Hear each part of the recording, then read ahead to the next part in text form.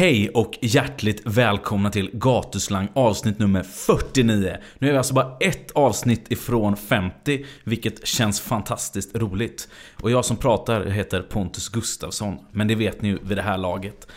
Och ni vet säkert också vid det här laget var ni kan hitta Gatuslang. Det är alltså gatuslang.se, det är Twitter, Facebook och Instagram. Och ni kan också nå mig på mail pontus@gatuslang.se. Och i det här avsnittet kommer vi få höra Chato eller Enver. Kanske mest känd från gamla Göteborgsgruppen Hammerhill Click. Men det mesta kommer sägas i den här intervjun. En intervju som jag för övrigt är grymt nöjd med. Och ni som känner Enver och vet vem Enver är, ni vet ju att den här snubben kan köta, som vi säger i Göteborg. Så att jag låter avsnittet prata för sig själv helt enkelt. Så med det sagt, här kommer Enver Ramirez eller Chato E. Trevlig lyssning.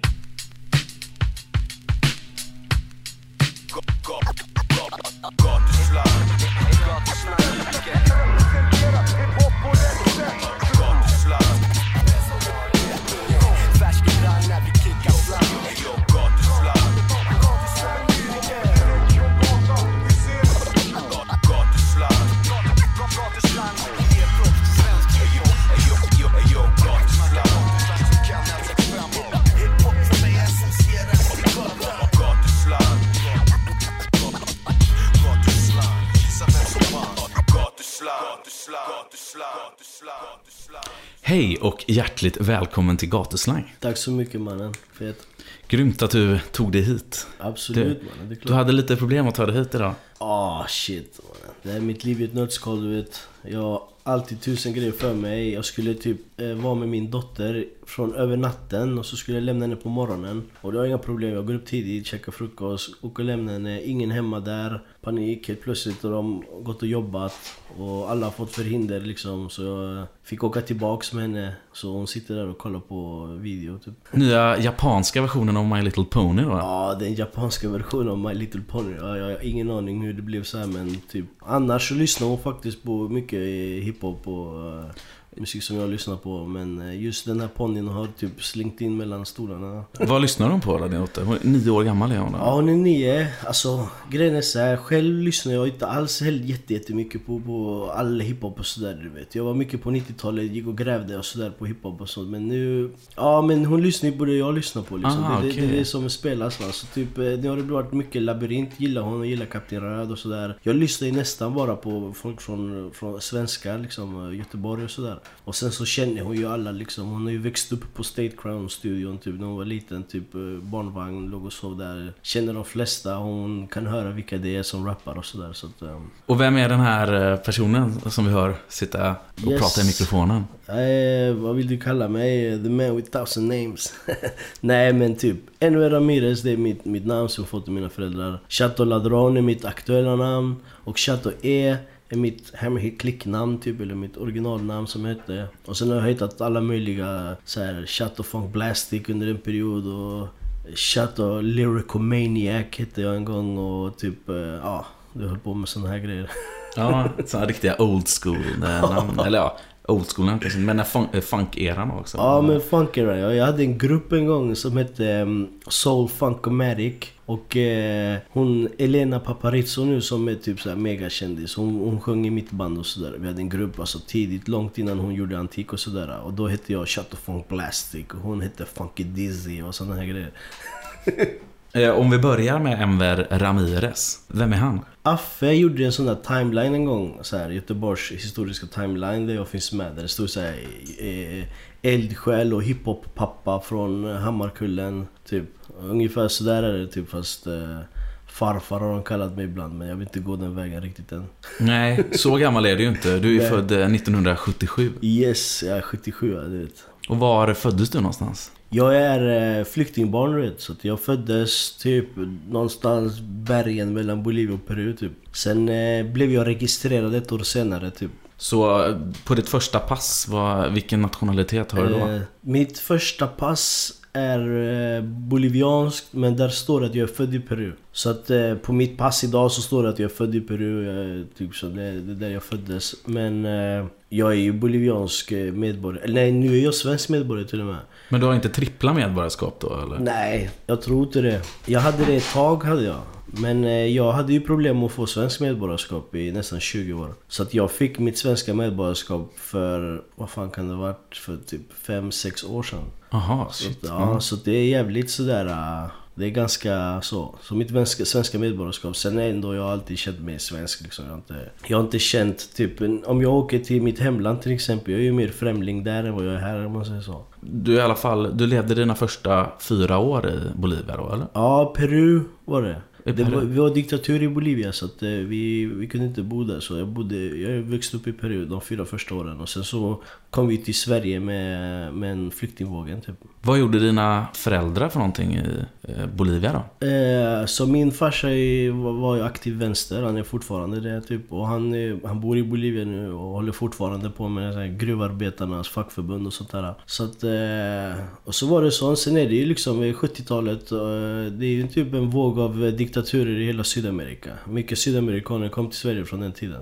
Och vi kom i den vågen. De var väldigt aktiva. Så var de aktiva här väldigt länge också typ. För det var ju, just Göteborg hade ju en stor invandrargrupp, eller det var väldigt många som kom från Chile till exempel. Ja. Men hur såg det ut liksom från Bolivia till Göteborg då? Alltså typ, vi kom allihopa till en flyktingförläggning i Hallstahammar. Och det var det typ chilener och bolivianer. Och argentinare och uruguaner. Alltså det är ju typ samma flyktingvåg kan man säga så. Sen så det var mest chilenare som kom, för att just den chilenska diktaturen var lite hårdare än alla andra typ så. Eller de slaktade ju folk på löpande band där. Så att det har kommit mer chilenare, men vågen kom ju samtidigt liksom. När vi kom till Hammarkullen, då fanns det ju typ så här chilenska föreningar, bolivianska föreningar, uruguayanska föreningar så att jag har inte känt att det var så här typ att det var olika, utan alla sydamerikaner kom ungefär i samma våg. Men har du då några minne innan den här vågen kom, eller innan du liksom kom till Sverige? Har du några minnen innan? Ja, alltså jag kommer ihåg jävligt mycket grejer från när jag var liten. Så barn brukar inte komma ihåg grejer så, saker som hände innan 5 år liksom. Men vissa grejer som jag har fått så flashbacks typ, eller inte flashbacks, men jag har så här små frekvenser. Så brukar jag fråga morsan liksom, vad var det här? Hon bara, vad fan kan du komma ihåg det där liksom? Det var typ så här 2 bast typ. Men din mamma, hon var också politiskt aktiv då, eller?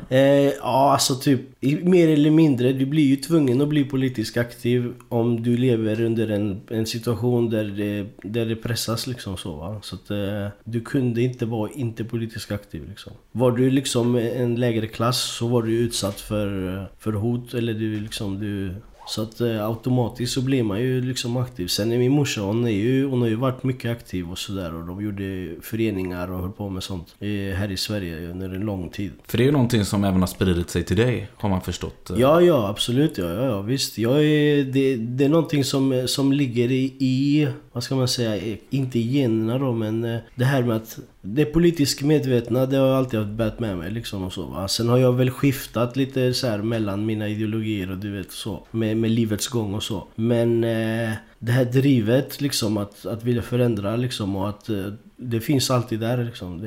Och det går inte komma ifrån, det hör till ens historia liksom. Ja, jag har läst någonstans att du ska vara uttalad kommunist. Men jag vet inte om det stämmer det idag, 2013. Nej, alltså grejen är så här, du vet, när jag rappar liksom, när jag kör politisk hiphop, jag körde med Nabila ett bra tag, då körde vi politisk hiphop och demonstrationer och sånt. Och då var det liksom så här, det var en alltså typ, det var mer så här då var det liksom inte bara kommunist utan revolutionär kommunist liksom, och den sortens rap. Och hon körde också typ samma linje fast lite mer så här Mellanöstern mentalitet. Sen blev det ju 11 september och då var det inte lika populärt att köra den stuket liksom. Så jag är väl lite så här, när jag vill provocera så kan jag tycka att visst med kommunism och så. Sen tycker jag att kommunism i teorin, du vet, det är liksom en bra tanke liksom så. Alla ska ha lika och sådär, va. Sen vet jag typ att under historien så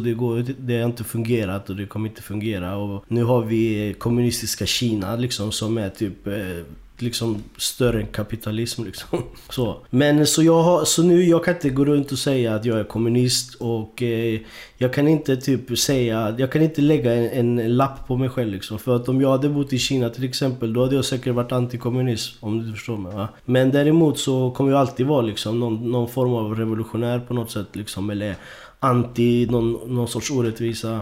Och liksom regimkritiken finns liksom i blodet, oavsett var du hade funnits i världen. Exakt, liksom. ja, och det är det jag håller på med nu liksom. Utan jag liksom kommer inte kunna acceptera att liksom, okej, men nu är det helt lugnt liksom och så. Jag är till exempel pro-Kuba, jag är pro-Venezuela och så, va? Men jag kan säkert tänka mig att om jag skulle leva i den här situationen, för jag vet många som tycker att liksom, vissa grejer är inte okej. Och absolut liksom, då hade jag kanske typ tänkt om och agerat på ett annat sätt så. Då har vi liksom fått det liksom politiska från Enver liksom. Hur är Enver som person liksom, som en vardagskille liksom? Hur fan är han då, man? Han är jävligt upptagen och stressad typ och så. Jag har en grej liksom, jag har gjort en resa i mitt liv så. Jag har varit en annan person tidigare och jag är inte en helt annan person liksom, men mina handlingar är annorlunda idag. Så jag har typ, jag har gjort mycket, skit typ i mitt tidigare, när jag var yngre. Och någon gång där typ mellan 99-2000 så fick jag typ någon renässans typ så. Jag satt inne i min sista volta och tänkte att fan, du vet, ska jag hålla på med det här hela livet eller ska jag hålla på med rap eller vad fan är grejen liksom. Och så jag kom ur och så fick jag någon gång så här typ att hjälpa människor var som en helande kraft för mig typ. Så där började det här med att jag började hjälpa folk mycket med musiken. Och sen med tiden har det varit att jag har hjälpt folk med alla möjliga grejer liksom. Det började med att jag hjälpte folk att flytta ibland och sånt. Till att liksom, jag fick så mycket tillbaks på något sätt när jag hjälpte folk att idag är det bara nästan det handlar om liksom. Jag mår bra av att, ja, som jag sa liksom, jag gillar att hjälpa människor liksom. Och det är det som definierar mig. Och sen så kan man kan tolka det på olika sätt. Jag vill inte heller liksom vara någon så här Moder Teresa och jag bara hjälper alla och så, va? Utan det är typ ett behov liksom. Typ, man kan se det som att det finns någon sorts egoism i det, att jag gör det liksom och så. Så att det är inte heller liksom, och han är ett helgon eller något, utan jag får ut någonting utav att hjälpa folk liksom och så. Men om vi tar rapparen Chato då, eller Chato E? Chato E. Ja, rapparen. Jag har väl alltid varit så här politisk typ inom rappen och så. Det har varit min starka sida. Jag brukar faktiskt säga, jag har tänkt mycket och jag har sagt flera gånger att just hiphop, du vet, är ju egentligen, alltså typ om man ska vara så, nu har vi typ hiphop präglat hela mitt liv ända sedan början på 80-talet. Man kan säga att det är typ en slump att det råkade vara hiphop liksom. Förstår du vad jag menar? Att liksom att jag kom till typ en förort, eller att jag kom till ett så här litet segregerat område där hiphop implementeras, så det har blivit vårat redskap. Hade jag varit svensk och hamnat liksom i en arbetarklassituation, kanske jag hade hållit på med punk. Hade jag varit i en annan sits, kanske det hade varit någon annan musikstil, men fortfarande samma budskap, om du tänker det. Precis. Så att hiphop har ju varit vårat redskap, bara för att liksom, det är det vi identifierar oss med i början liksom. Och du vet, de svarta i USA och vi svartskallar i Sverige liksom. Det var en parallell där som vi kunde hitta. Så hiphop har ju blivit redskapet. Annars så har jag typ alltid varit så här politisk. Jag kommer ihåg när jag var liten typ, när jag målade, jag skissade typ. Det var mycket så här revolution och... När du kommer till Sverige då? Vi kom till Hallstahammar. Hallstahammar? Ja, det är flyktingförläggningen i Hallstahammar. Så här, många, det finns en våg av sydamerikaner från Göteborg som kom till Hallstahammar. Men sen hamnade du i Norrköping, eller? Ja, jag är uppväxt i Norrköping egentligen. Alla andra från Hallstahammar kom till Hammarkullen typ. Eller nästan alla kom till Hammarkullen, några kom till Stockholm. Men min familj valde att åka till Norrköping av någon anledning. Jag vet faktiskt inte direkt motiven där, men jag kommer ihåg att det fanns en kvinna där som bara, nej men typ, hon hade fattat ganska tidigt det här miljonprojekts, du vet, tänket liksom. Och så direkt från flyktingförläggning till jag kommer ihåg att från våran flyktingförläggning, de hamnade några i Fittja, några i Hammarkullen. Och så det fanns redan där tanken, och hon var så, nej det där ska ni inte göra, du vet, det där är bara en bluff, du vet, utan kom till Norrköping, du vet, där är mycket arbetarklass och sådär. Och så tänkte min farsa, ja men det är bra liksom. Och så flyttade vi dit, men samma där, vi kom ju till typ Norrköping, ganska liten stad. Och så fanns det typ en liten sån här typ betong, så här 6 betonghus typ, koncentrerat invandrartätt och så. Och så hamnade vi där typ. Så det var som ett litet Hammarkullen? Ja, ändå. det var som ett litet Hammarkullen. Jag tyckte det var jättemysigt. Jag tyckte om det området. Jag tycker fortfarande om området. Jag träffar folk från Norrköping ibland och så frågar jag dem så, hur är Marielund? Och de bara, Marielund och så. Det är fortfarande samma, du vet. Mycket liv och så. Ja. Men hur länge bodde du i Norrköping då? Vi bodde där. Som jag sa, vi är ju flyktingbarn, du vet. Som alla flyktingföräldrar tänker ju alltid att man ska flytta hem till hemlandet och sådär. Så vi bodde där tills diktaturen var över. Och sen så flyttade vi tillbaks, typ. Vi flyttade tillbaks 90 tror jag.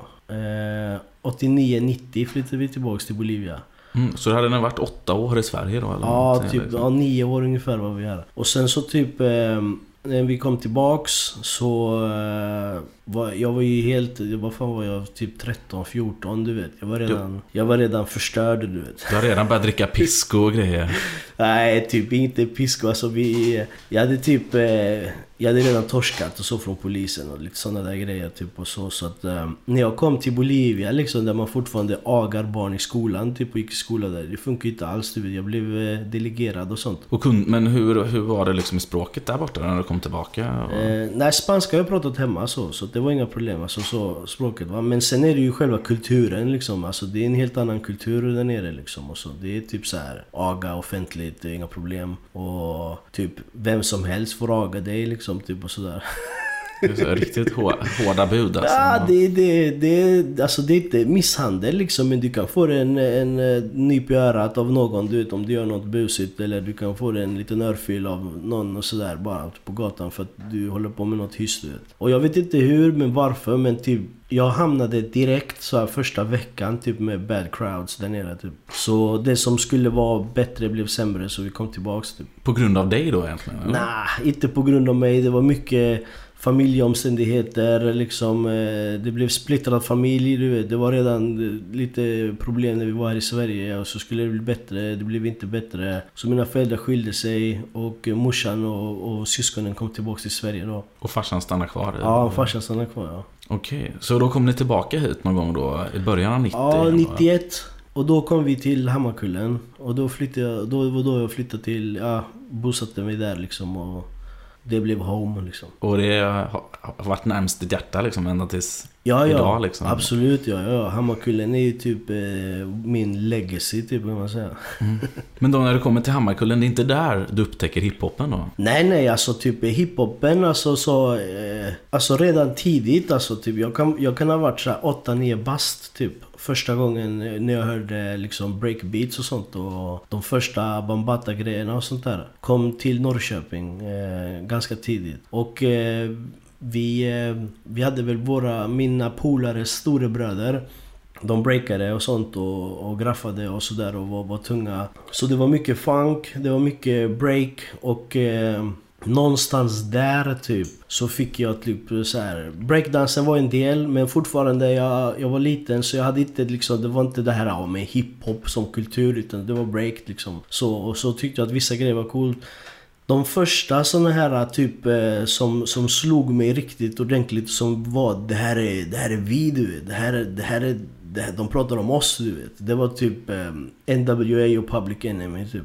Det var typ så här: wow, vad är det här typ? Och då automatiskt så börjar man liksom researcha om vad är det som händer där, typ afrokulturen och hela den diskrimineringsgrejen liksom. Vi hade redan känt det där ganska tidigt när vi var små. Vi hade typ en skolklass där de svenska föräldrarna tyckte att vi invandrarbarn förstörde deras språk typ. Så att vi fick inte umgås med svenska ungar i klassen när vi gick i typ 3:an, 4:an. Så då hade de 2 rader med svenska barn, en tom rad i mitten och 2 rader med invandrarbarn, du vet. Det låter helt sinnessjukt. Ja, detta var på 80-talet och detta var typ en grej som lärarna tyckte, jo men det låter rimligt. Det kan vi nog göra någonting åt. Och föräldrarna bara liksom. Ja, visst. Och sen det höll på så här ganska länge typ. Och det var konflikter mellan föräldrarna. Det var ett föräldramöte som slutade i slagsmål och sånt, du vet. Så att det var så vi kände redan detta. Och vi var liksom automatiskt, vi var stökiga och vi blev stökigare av den situationen liksom. Och sen till slut så blev det att det området Marielund som jag växte upp i, det kallades Biafra på den tiden. Och idag när jag frågar kids om jag träffar någon från Norrköping, då kallas det fortfarande Biafra. Det är fett, det kallas Biafra fortfarande. Och grejen var att typ, när vi identifierade oss med det där liksom. Vi är utanförskapsungar och vi gör kaos, och så vart vi än gick så gjorde vi kaos typ. Så det var typ liksom som en ond cirkel blev det till slut. Och sen efter det liksom, så när de här hiphop-tonerna kom liksom, fuck the police typ, när jag hörde det första gången liksom, det vände upp och ner på hela min värld, du vet. Det var sprayburk och bara fuck the police överallt. Men jag tänkte vi ska börja med något lite mjukare än Billy Way. Så vi ser om du känner igen det här då. Okej.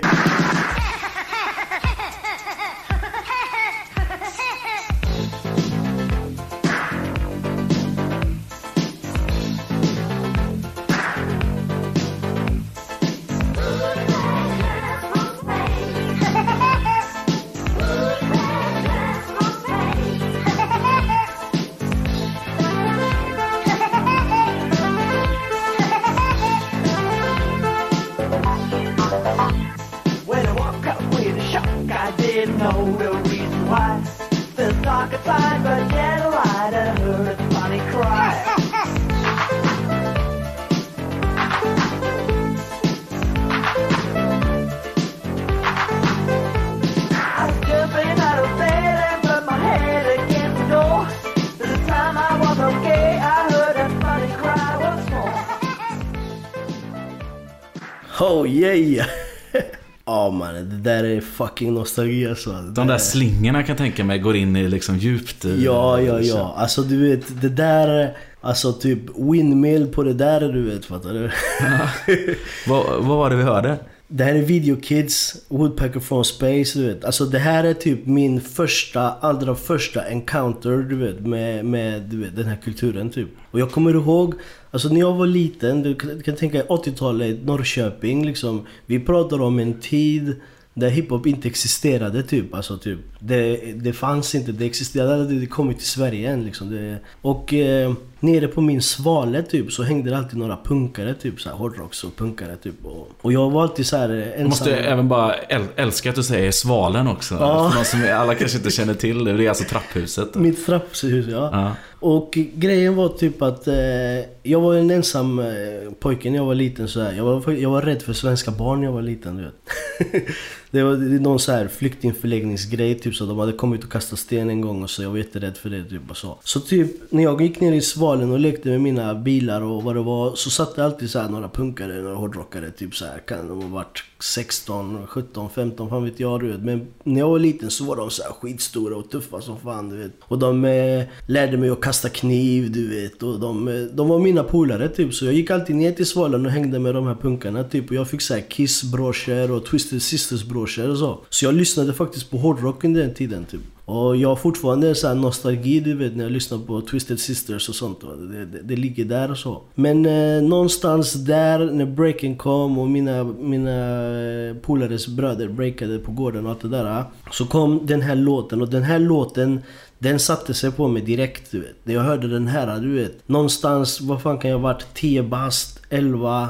Liksom, man är fortfarande ett barn fast man är gammal, man hänger ute länge, man är ute hela dagarna och sådär. Så det var någonting så här breakdance, du vet, det är ändå hackspett liksom, fattar du? Så det är fortfarande till ett barn, du vet. Jag är ett barn som lyssnar på breakdance, coola killar dansar och det är hackspett på den, du vet. Ja, och det är ju en holländsk duo som gör Ital och disco också. Ja, visst. Men då börjar ju liksom all musik, eller väldigt många olika stilar, blanda in hiphop och breaks och sådär, för att det är hett och liksom hit. Ja, men det var ju så typ hiphopen kom till liksom att blanda detta med detta och slänga in de här grejerna och de första syntarna och de här grejerna liksom. Så att det här var typ min allra första så här, du vet, uppenbarelse och bara shit, det här, vad är det här för någonting? Vadå, hur gör de? Hur dansar de? Du vet, jag kommer ihåg jag gjorde min första break move, då gjorde jag masken, du vet.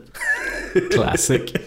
till den här låten. Så. Som typ var ett nytt move då nästan, eller? Alltså typ grejen var så här, typ jag såg dem när de gjorde den liksom typ så. Och vi var ändå så här scavengers liksom. Vi grävde typ i våra, eller deras bröders videoarkiv, du vet. Så vi hade typ Breakdance the Movie till exempel, hade vi där. Vi kollade alla deras moves, du vet, och försökte göra likadant liksom. Och det enda jag kunde göra på den tiden, det var så här masken typ så här. Så hade vi en liten grupp, vi var 3 pers, och jag gick alltid in och gjorde masken typ efteråt. Nice.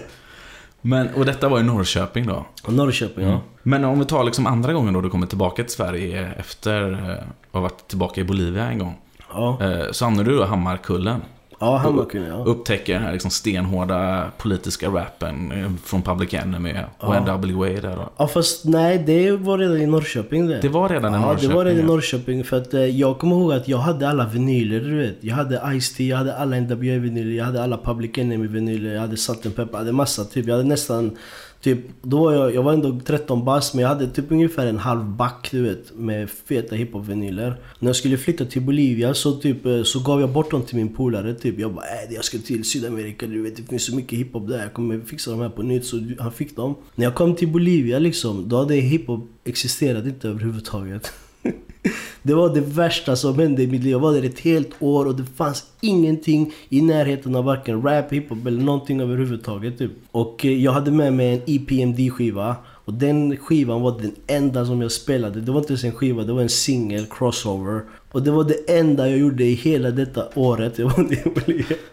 Så det var, när jag kom till Hammarkullen så tänkte jag, fan vad nice, jag ska checka de nyaste grejerna. Och då har jag missat nästan 1,5 år liksom, av hiphop, av Joe MTV Rap och allt vad som har hänt. Så alla mina favoriter var borta. Då hade typ hiphopen 90-talet i början, du vet, började blomstra som fan, du vet. Och det var massa nya grupper, jag hängde inte med riktigt. Och man fick gå till Bengans, kommer jag ihåg. Nej, inte Bengans, Skivhugget. Man fick gå dit så fick man beställa typ så här skivor om man ville ha.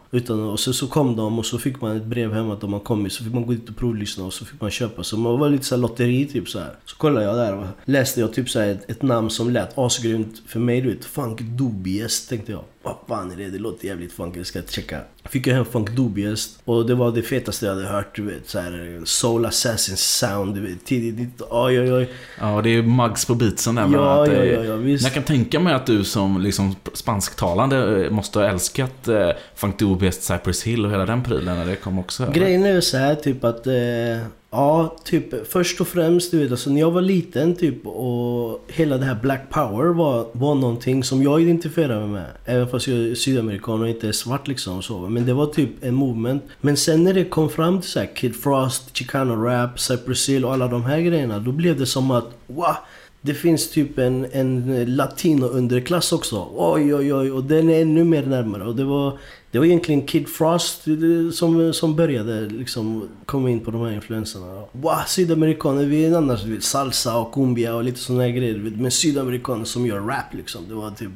Det som var lite frustrerande när jag kom till Hammarkullen var typ att i Göteborg på den här tiden så var inte hiphop som det var i Norrköping typ, så som jag förväntade mig att den skulle vara liksom så här. Vi hade typ ett stort hus i Norrköping som hette Strömvillan där alla gick och dansade och breakade och höll på med hiphop. När jag kom till Hammarkullen så var det inte alls populärt med hiphop liksom. Alltså typ, det var typ så här, typ 1 eller 2 så här i hela skolan som typ så här visste någonting typ om hiphop överhuvudtaget, lite typ så här. Och jag märkte typ att i Göteborg i början av 90-talet så var så här hiphopen så här ganska svensk liksom så här företeelse. Det var svenska kids som lyssnade på hiphop och det var svenska kids från Örgryte typ och såna här grejer som lyssnade på hiphop, och Kungsten och så lyssnade på hiphop och hade vinyler och hade skivor och hade spelare och liksom såna här prylar. Och Torp fick vi till och med träffa en polare där han hade en massa vinyler liksom och så. Så att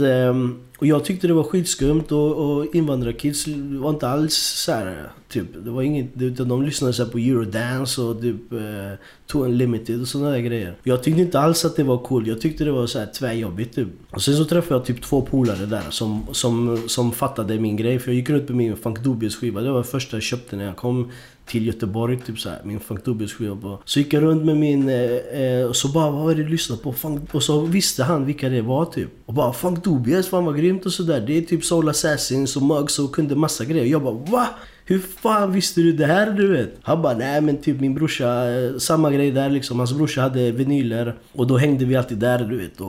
Och kollade på vinyler. Satt vi där och tjuvlyssnade typ och sådär. Och koppade till band och sådär grejer. I Torp eller? Nej, detta var ju Hemmakullen. Detta var i Hemmakullen? Ja, innan detta så var det sådär liksom. Man fick typ så här hänga i stan typ så här. Jag kommer ihåg, när jag var liten, så här 15. Då hängde man i femman typ. Och så var man ett femmanbarn typ. Och så träffade man olika personer där. Så såg man någon som såg lite hiphop ut. Då gick man fram och så känna vad händer, lyssnade på hiphop och så vad fan bra och så. Och så där så var det ett litet nätverk så. Men ska vi ta och lyssna på en annan artist som betytt mycket för dig? Ska vi se om du känner igen det här. Yeah, I bet you know that I left you hanging. Yeah. Terror Squad again. Long overdue, baby. Don Cartagena, bringing you the best in hardcore hip hop.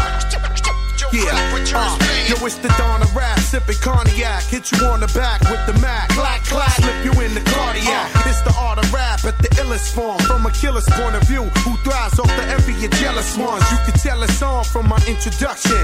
I've been in conjunction with killing something when you was barely dumping. You ain't even nothing to worry about. I flurry your mouth with about 30 right in front of your house. Then I'm hurrying out in the expedition, professional hitman.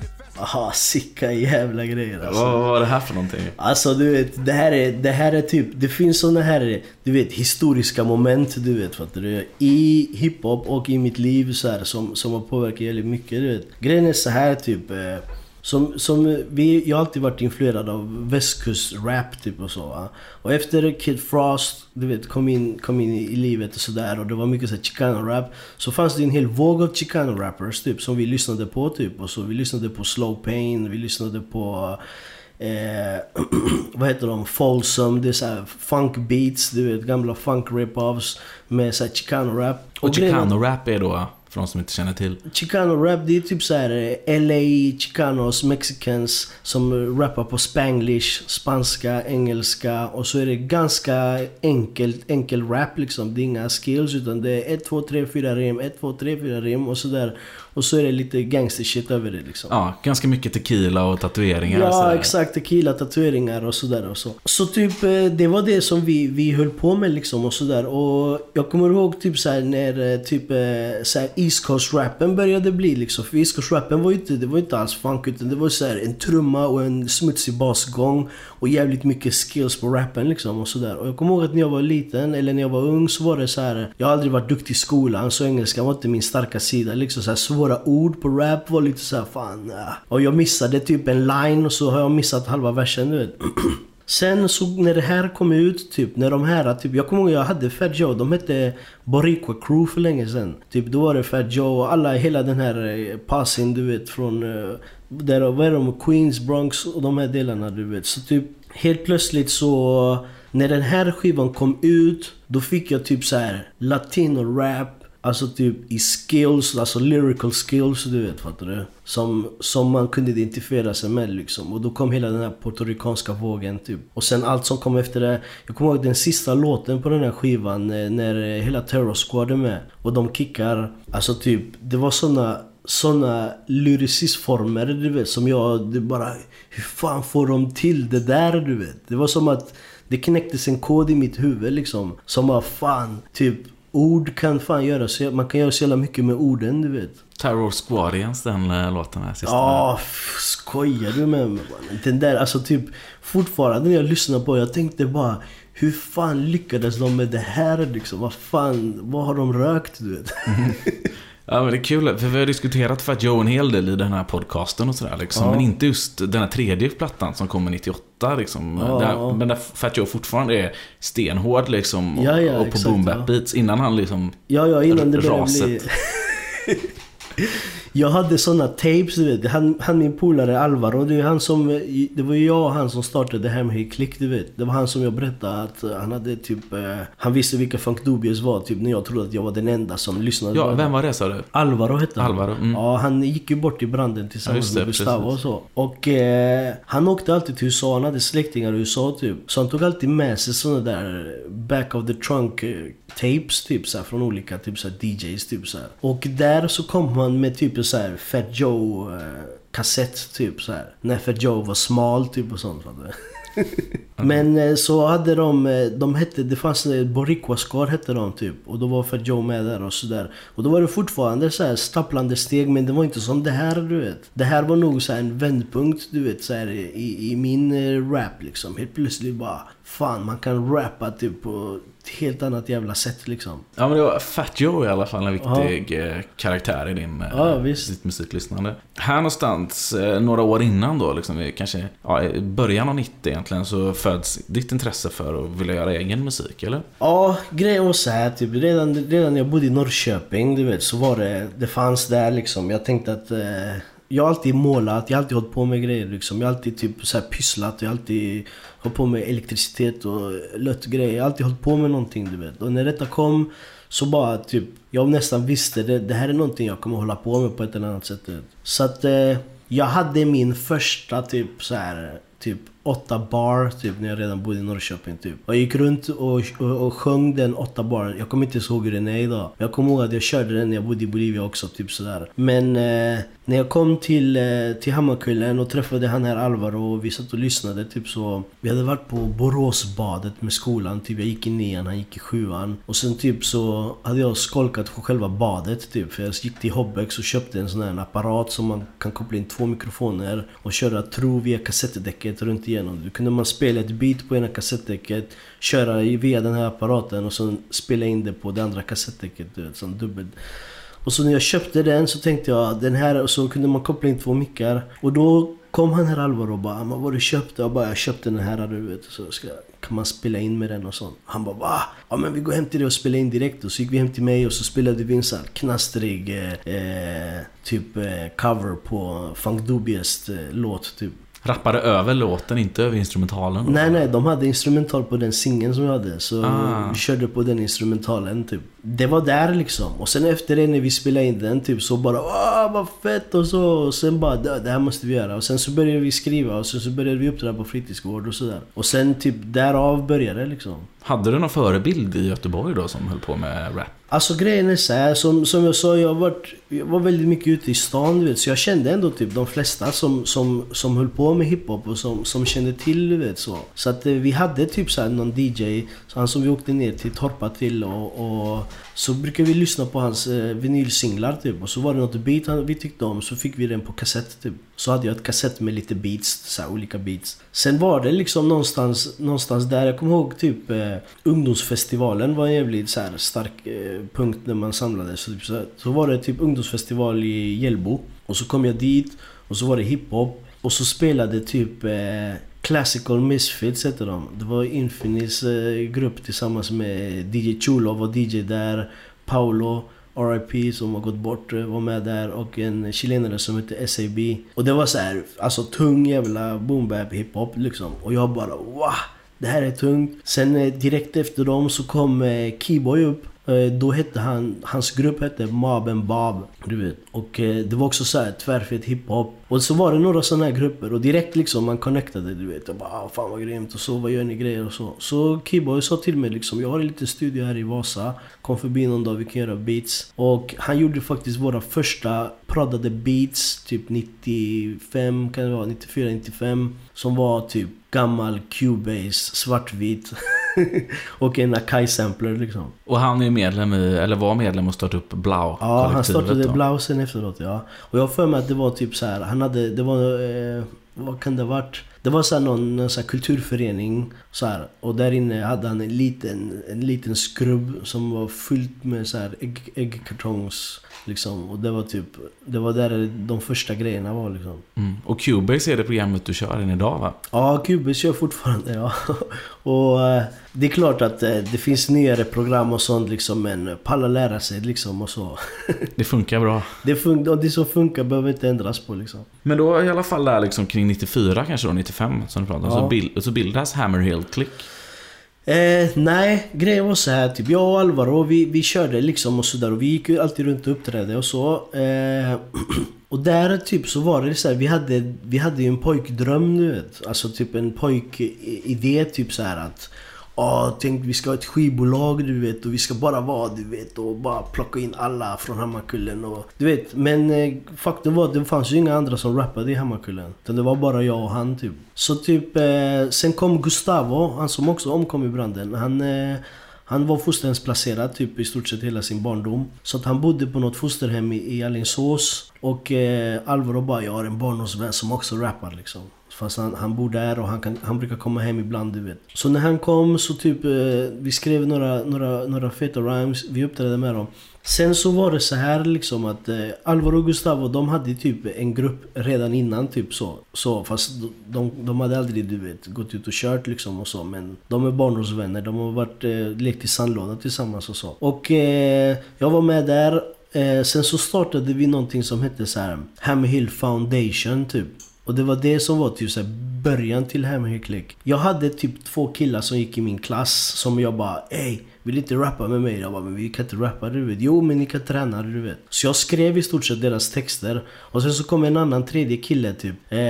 Andy hette han. Som är också en av mina första vänner som jag fick när jag kom till Hammarkullen. Han var också en kille som gick runt i hiphopkläder. Jag bara, vänta, lyssnar du på hiphop? Han bara, jag lyssnar på hiphop. Och så umgicks jag och han och sånt. Vi var ute och taggade och sånt. Och han började rappa, men då skrev jag alla texterna typ. Och sen så typ rappade de och så uppträdde vi och så var vi 4 och så hette vi South American Brothers. Vi var typ så 2 chilenare, en bolivian, en uruguayan typ. Och så hette typ Alvaro och Gustavo hette The Young G's. Och så typ varje gång när vi uppträdde så uppträdde de och så uppträdde vi efteråt eller vice versa då. Och varje gång när vi körde så sa vi liksom att vi kan heta tillsammans typ. Våran klick kan heta Hammerhill Foundation. Och sen var så det började typ. Och sen så varje gång liksom när det dök upp någon som var från Hammarkullen som rappade typ så bara, vad rappar du? Okej, kicka då. Så kickade de och sa, fett, du är tung, du får vara med typ.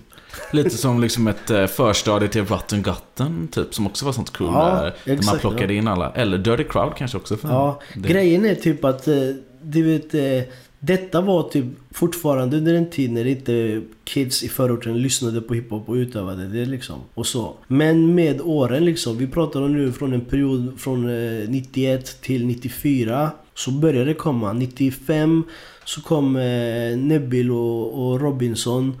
Och de var ganska tunga liksom för att vara så här, de gick i 7an typ och rappade och de hade redan en liten grupp och sådär. Var det Neighborhoodlums eller? Neighborhoodlums, ja. Neighbor, det är så och så sa de det N-A-I-B-A, va? Ja, typ, exakt, ja. Men du kan det där alltså. Jag vet vilka det är. Men det fanns väl också en grupp som hette Too Damn Guilty, eller hur? Ja, exakt, ja. Too Damn Guilty, ja. Så det var liksom, det fanns ändå 4 grupper där då? Ja, visst, det var 4 grupper. Och grejen var så här typ, den dagen vi blev Hammerhill Click, och det här är typ så här legendariskt, och idag vi skrattar åt det och vi alla vänner och bröder och sådär, va.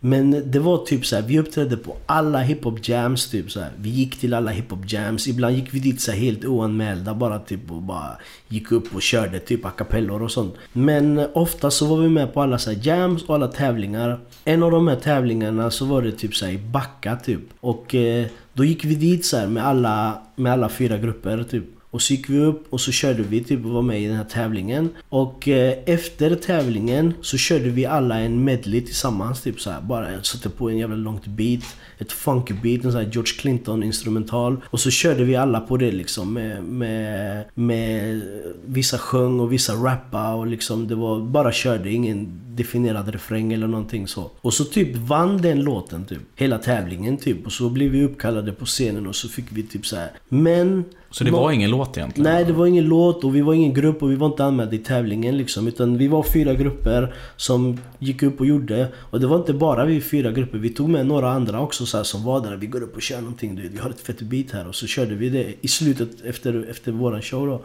Grejen var typ att någon i juryn bara, men den här gruppen är inte anmäld, du vet. Det här är typ, alla de här grupperna har redan varit med, du vet. Så vi blev diskade där, du vet. Så vi blev diskvalificerade och då fick grupp nummer 2 fick typ ta över priset liksom. Och det var en stor skandal, du vet. Så här, vi var från Hammarkullen och vi stod på scenen och vi får klättra ner, du vet. Och den gruppen som fick andra priset då, det var The Four Sources. Och det var typ, det var Obnoxious, det var Mofo, det var Sipo och det var Fauzi då på den tiden. Och de vann priset och så helt plötsligt så bara typ blev det så här beef, du vet. Och så blev det värsta och så gick vi upp och så blev det värsta bråket och sådär och du vet. Och så det var mitt under detta när det höll på med East Coast, West Coast, du vet. Det var typ såhär i USA, det var en beef med East Coast, West Coast och det var här också typ och vi var West Coast och det var East Coast och så. Och typ nu är vi alla vänner och bröder och sånt där alltså, allting är coolt och det var ganska coolt. Men den dagen när vi kom hem till Hammarkullen, vi bara, men vad fan,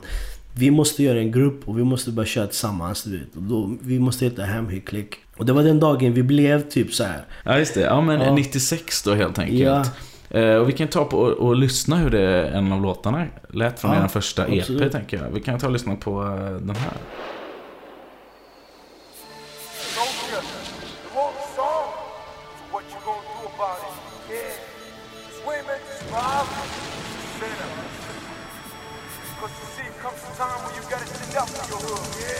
That time is now, right now. Cause you see the street made it, right? Made it some street soldiers, street soldiers. So you gonna fight it, or you gonna run out of fear? You ready? Cause the government don't give a fuck about you. Fuck, they don't give a fuck about me. Get ready! Cause you thought it was over, but it's the 88 soldier with more power than Doja. We taking over the nation, we're running vision, hip-hop domination, but this organization is creating revolution. It's a sweet insurance. So if you call me a rebel, tell me who can you blame? Too many years to struggle in the concrete jungle. Meanwhile, the high class get away with drugs, and my people never had a chance or an opportunity in this community to get at these injustices. Fuck this lie, fuck the middle press, and all your ignorance. Fuck the minister, and fuck the government. Now let me set it all. Flipping haters and you tap, that's the soldier. My mission is put the name on the map. See an old style, put an end to the shit you start. Serve the dark, it's gonna be another white truck. No hesitation, no election for me and my clique. I never have a damn thing, so I'm killing for my shit. So don't you tell us we didn't want to cause some violence. That's the way this feel with it, and we ain't keeping silent. Latinoamericanos, llegamos siempre preparados. Sagas güeyes y soldados tan mal criados. En un tiempo se baja de policía. Llegan a mi barrio y se van sin vida. Chinos on the mic, so watch with this. Or you be begging and saying please. The rap game is how I be bowling. Det var alltså Hammerhill Click med 88 Soldiers då. 88 Soldiers, ja. Alltså de här, du vet, jag ska vara så här riktigt ärlig, du vet. Jag får skit ibland för att jag säger det, du vet. Men vi var inte, du vet. Alltså, vi var inte så här all about skills, du vet, och sådär. Och de aktuella rapparna som fanns under den här perioden, du vet. Alltså, jag kan säga idag typ, alltså både på lyricist och flow så var de snäppet bättre liksom. Det som vi hade, som var våran styrka, typ, det var dels det här brotherhoodet, du vet. För att vi var under alla perioder som alla andra grupper och rapgrupper delade sig och startade olika konstellationer med varandra och du vet. Så var vi fortfarande samma konstellation under alla tider. Och det andra styrkan var typ att vi hade mass power, du vet. Vi hade typ hela förorten, alltså från typ Gamlestan uppåt, som var våran crowd. Så överallt där vi körde så kom det folk från de här Hjällbo och Gamlestan uppåt och så från Bergsjön och så och bara typ supportade typ. Så det var det som var typ mass power, du vet. Ja, för man kommer ihåg att det var en jäkla snack. Alltså det syntes mycket i media typ om man hörde det pratas om er. Ja. För jag var ju ganska ung på den här tiden, men jag vet att jag såg det här någon gång, kanske 97-98 eller något sånt där liksom. Och då var det liksom. Och sen så var det också så här liksom, vi var ju typ vad ska man säga, vi var ju typ ett uppträdarband liksom. Vi var, Alltså vi hade en replokal, vi hade en utrustning som i stort sett vi bodde i våran replokal liksom. Vi var där hela tiden och vi var där och jammade. Om vi hade varit ute så gick vi alltid dit och så hade vi såna freestyle sessions som höll på sig i flera timmar, du vet. Så vi var, och när vi körde live så var vi jävligt tajta och det var en upplevelse att se det live. Däremot när vi skulle hoppa in i studion första gången liksom, det var ju typ, den här 88 Soldiers är ju inspelat på rullband, du vet. Och det var ju typ det värsta jag någonsin varit med om, du vet. Sätta en one take, du vet, och jag hör min röst i hörlurarna, du vet. Det var helt så här bara, vad fan håller vi på med liksom och så. Och vem var det som producerade på den här tiden och hjälpte er med studioarbetet och sådär? Jag tror det här bitet är DJ Chulo var ju våran DJ på den tiden. Och han körde typ, han hade precis startat upp Mikasa här i Majorna tillsammans med en kille som heter Christian och Björn. Och de gjorde våra beats. Ja men typ den vägen liksom och så. Och sen så typ var detta, hur fan, just det, vi hade ett projekt typ så här. Typ Mixgården, typ Hammarkullens fritidsgård. Vi hade ju inte en fritidsgård utan det var en bambasal typ som var vår fritidsgård på kvällarna. Så typ så här, vi var i skolan på dagen och sen på kvällen så kom vi tillbaka till skolan och så var det på fritidsgård. Och det var typ 2 fritidsledare där som bara, vad fan det här, vet, ni måste hålla på med det här. Och de styrde så att vi hade en dag i veckan så vi fick låna skolans musiksal typ och repa på. Och det var där det började liksom, vi började repa där och uppträda på fritidsgårdarna liksom. Och sen efter det så blev det så här, Mixgården är typ idag så här fet studio och så. Och i detta så sökte vi pengar, då bara, vi kan göra ett projekt nu. Så de styrde upp, vi gjorde något projekt som heter så här, projekt Förortskraft, som blev en stor festival typ. Och i samband med den festivalen så skulle vi spela in en EP och så skulle vi releasa den där. Och så bjöd vi Latin Kings, kommer jag ihåg. Det var några från Sydafrika som kom. Det var så här utbytesprojekt. Det var så här jättestort. Det var större än oss liksom. Men våran skiva var delfinansierad från det här projektet. Och jag var med och sökte pengar och höll på med sånt där, du vet, när jag var ung. Och det här var 98, 99? Ja, 98, 99. 98 var den här Coast to Coast-festivalen hette det. Och så var det typ hela Hammarkullen. Och man kan se den i den här filmen 88 Soldiers liksom. Alltså det är helt, hela skolgården är bara full med folk. Så är det en scen och så kör vi där och så blir det release. Och då är du alltså 21 år gammal när detta händer då liksom. Vad tänker du om livet liksom? När jag var 21 så då var jag fortfarande förvirrad liksom. Alltså jag var inte fortfarande färdig med mig själv, du vet. Alltså typ jag var typ fortfarande en hoodlum fast jag rappade liksom och så. Så jag höll ju på med jävligt mycket skit och sådär vid sidan av. Och det här med rappen var inte min förstahandspryl ens liksom. Utan det var typ så, men vi gör det bara liksom. Det är en del av det vanliga. Som sagt, det var inte förrän den här typ 99 som åkte in och satt inne. Och efter det som det kom liksom att antingen det är det här eller det är det här. Och då 99, då var Hammarkull Click i full effekt, du vet. Och jag var typ dels lite så här att jag var en drivande faktor. Men också typ att jag drog mycket bad crowd runt omkring mig, du vet, och så. Vad var det du satt inne för, om man frågar? Du vet, när man är i den åldern, det samlar sig en lista med grejer, du vet, och så var det allt möjligt från brott mot knivlagen, förberedelse till rån, försök till rån. Ja, du vet, så här vanliga, vad ska man säga, typ rastlös unge grej typ och så. Jag var ändå rätt gammal, du vet, jag var ändå 21, 22 typ. Och då får man den här, fan, antingen så gör jag det här typ, eller så skiter i det. Så det var inte för att överleva du gjorde de här, utan det var mer för the fun av det typ, eller? Ja, överleva liksom. Vi bor i Sverige liksom. Det är inte den sorten typ. Jag var bostadslös, jag hade ingenting. Jag sov hos folk typ så här. Och jag var sällan hemma hos morsan bara för att det var, du vet, jobbigt att komma hem och vara så här jobbig unge typ, och mina småsyskon, vet du vet, så det var mycket liksom, man körde sin grej liksom så. Men du var självförsörjande då? Ja, exakt. Jag höll på med detta i nästan 2 år typ så. Tills jag åkte in, du vet. Och samtidigt som detta så ändå höll jag ju på med rap och gjorde spelningar och arrangerade de här grejerna. Så någonstans så fanns det så här en driven ung kille med talang, och samtidigt så fanns det typ, hade för mycket energi typ, så att det som vände allting var typ 2 veckor efter att jag kommer ut, så fick jag typ jobb på Göteborgs stadsteater typ, som rappare i en pjäs som heter Dom typ, jag och Gonzalo. Och då har han han som var chef för Stadsteatern typ så här, fått höra oss på något sätt. Eller typ kommit så här i kontakt med våran musik och våran story. Och så typ har han ringt till det skivbolaget så släppte våran skiva MRN Records som egentligen släpper punk, du vet.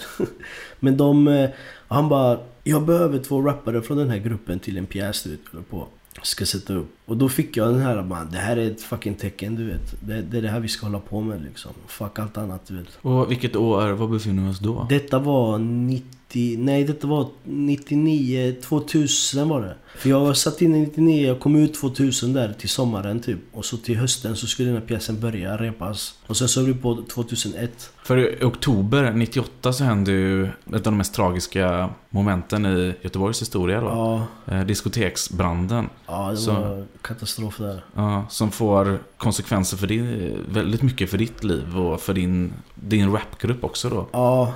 Alltså typ, vi blev ju typ i stort sett, du vet, även fast vi fightades och kämpade emot, så blev vi typ identifierade som brandbandet, du vet. Dels var det 2 av våra medlemmar som var med och arrangerade festen, du vet, och hade typ så här arrangerat och bjudit folk och fixat så att disco skulle bli av. Och så var det 2 andra av våra medlemmar som gick bort i branden och så. Alvaro och Gustavo. Alvaro och Gustavo gick bort där och så. Så det var ju typ en tragedi, typ. Det var så här last och liksom, vad fan ska vi göra? Vi hade ett möte i kyrkan och det vi kan inte lägga ner nu, du vet. Det här går inte, du vet. Det här vi måste typ leva det här vidare, typ, så att någon form av legacy. Exakt, ja, vi måste uppfylla de här drömmarna som vi en gång har haft liksom, och leva upp till det. Så om jag ska vara typ konkret på det, så är det egentligen det som driver mig fortfarande idag liksom.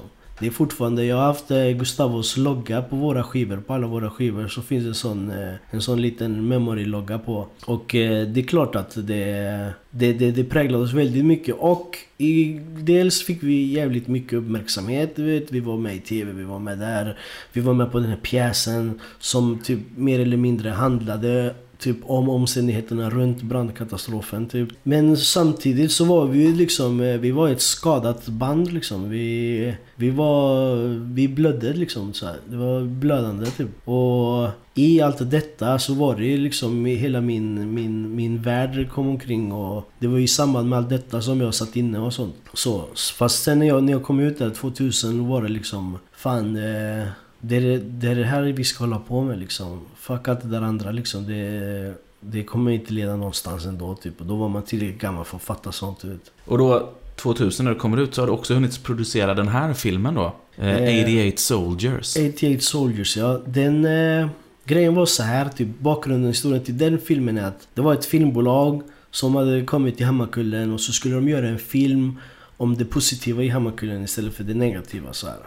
Det var mycket kravaller på den här tiden. Vi hade ju typ besök av de här vit-ariskt motstånd som typ fick för sig att göra en fest i Folkets hus i Hammarkullen liksom 94. Och där stod vi typ och bara, vad fan är det här? Det var kravaller alltså typ nästan i 3 år efter det så här, mot polisen, och det var liksom, så vi hade jävligt dålig stämpel Hammarkullen. De här ville göra en film om allt som var positivt, vet, karnevalen, alla föreningar, kulturföreningar och så där. I detta så var vi en del av de här grejerna som förekom i filmen.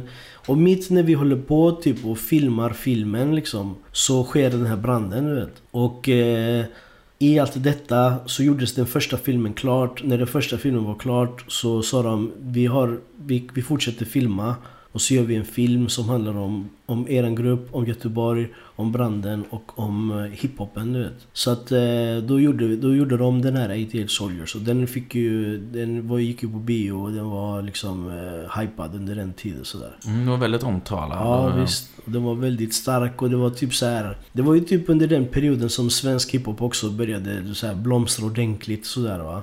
Och egentligen, om man ska vara efterklok, så var det typ den bussen som vi skulle sitta på och liksom rida ut, du vet, och komma. Vi kommer ju aldrig, du vet, och vi lever ju på någon slags legacy typ så här, på någon, men vi blev ju aldrig, du vet, som Petter och Ken och liksom den här Stockholmsvågen. Och det var den tiden som vi skulle ta den chansen typ. Men vi snackade med skivbolag, vi hade managers, det var folk som var intresserade av att jobba med oss, du vet, men vi var så skadade, du vet, alltså vi var, som sagt, branden hade precis skett, folk hade missbruksproblem, du vet, jag satt inne, alltså det var sådana här faktorer som gjorde så att vi aldrig riktigt blowade på det sättet som vi borde ha gjort den tiden där. Men den här filmen då får ju spridning i alla fall, och det är Bo Harringer som spelar in den, som har följt dig vidare. Du har varit med i flera av hans filmer, bland annat Under en blågul himmel och För alltid patriot. Ja. Där han behandlar något helt annat än på 88 Soldiers. Ja. Grejen är typ, alltså de har gjort en, det är typ en hel box. Först var det en trilogi, sen blev det en film till, sen blev det en film till. Så det finns en röd tråd i detta liksom. Den här handlade om hiphop och förorten sådär. Under en blågul himmel handlar ju om andra subkulturer liksom så här. Det är lite rock och det är punk och det är lite så här små nazister.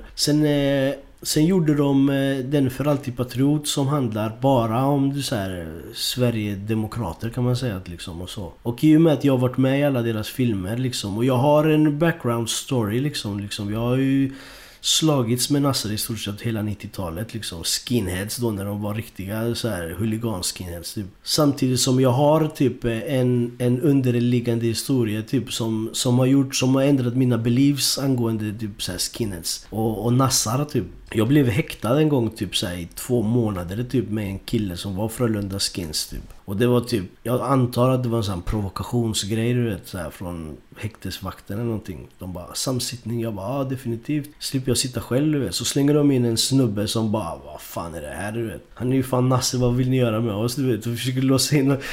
Grejen var typ att jag och han blev väldigt bra polare, du vet. I den här sittningen, vi satt med varandra 2 månader i ett rum varje dag med 1 timmas promenad, du vet. Så här. Och så blev det liksom på rasten, jag höll hans rygg liksom, i och med att jag kände mycket av invandrarfolket i häktet och samma sak, så vi var typ polare typ, och sen så var vi vänner. Och när vi kom ut från de här häktesvistelserna då, så var vi fortfarande vänner. Fast han var ändå skinhead och jag var fortfarande svartskallet liksom, och vi hatade varandra. Och ändå så kunde han hälsa på mig framför vänner, och samma vice versa. Låter som en fantastisk så här, Hollywood-film nästan. Ja, men du vet, som man skulle kunna ha som ett grundmanus och bygga en riktigt bra film på. Grejen är att jag har ju typ fått...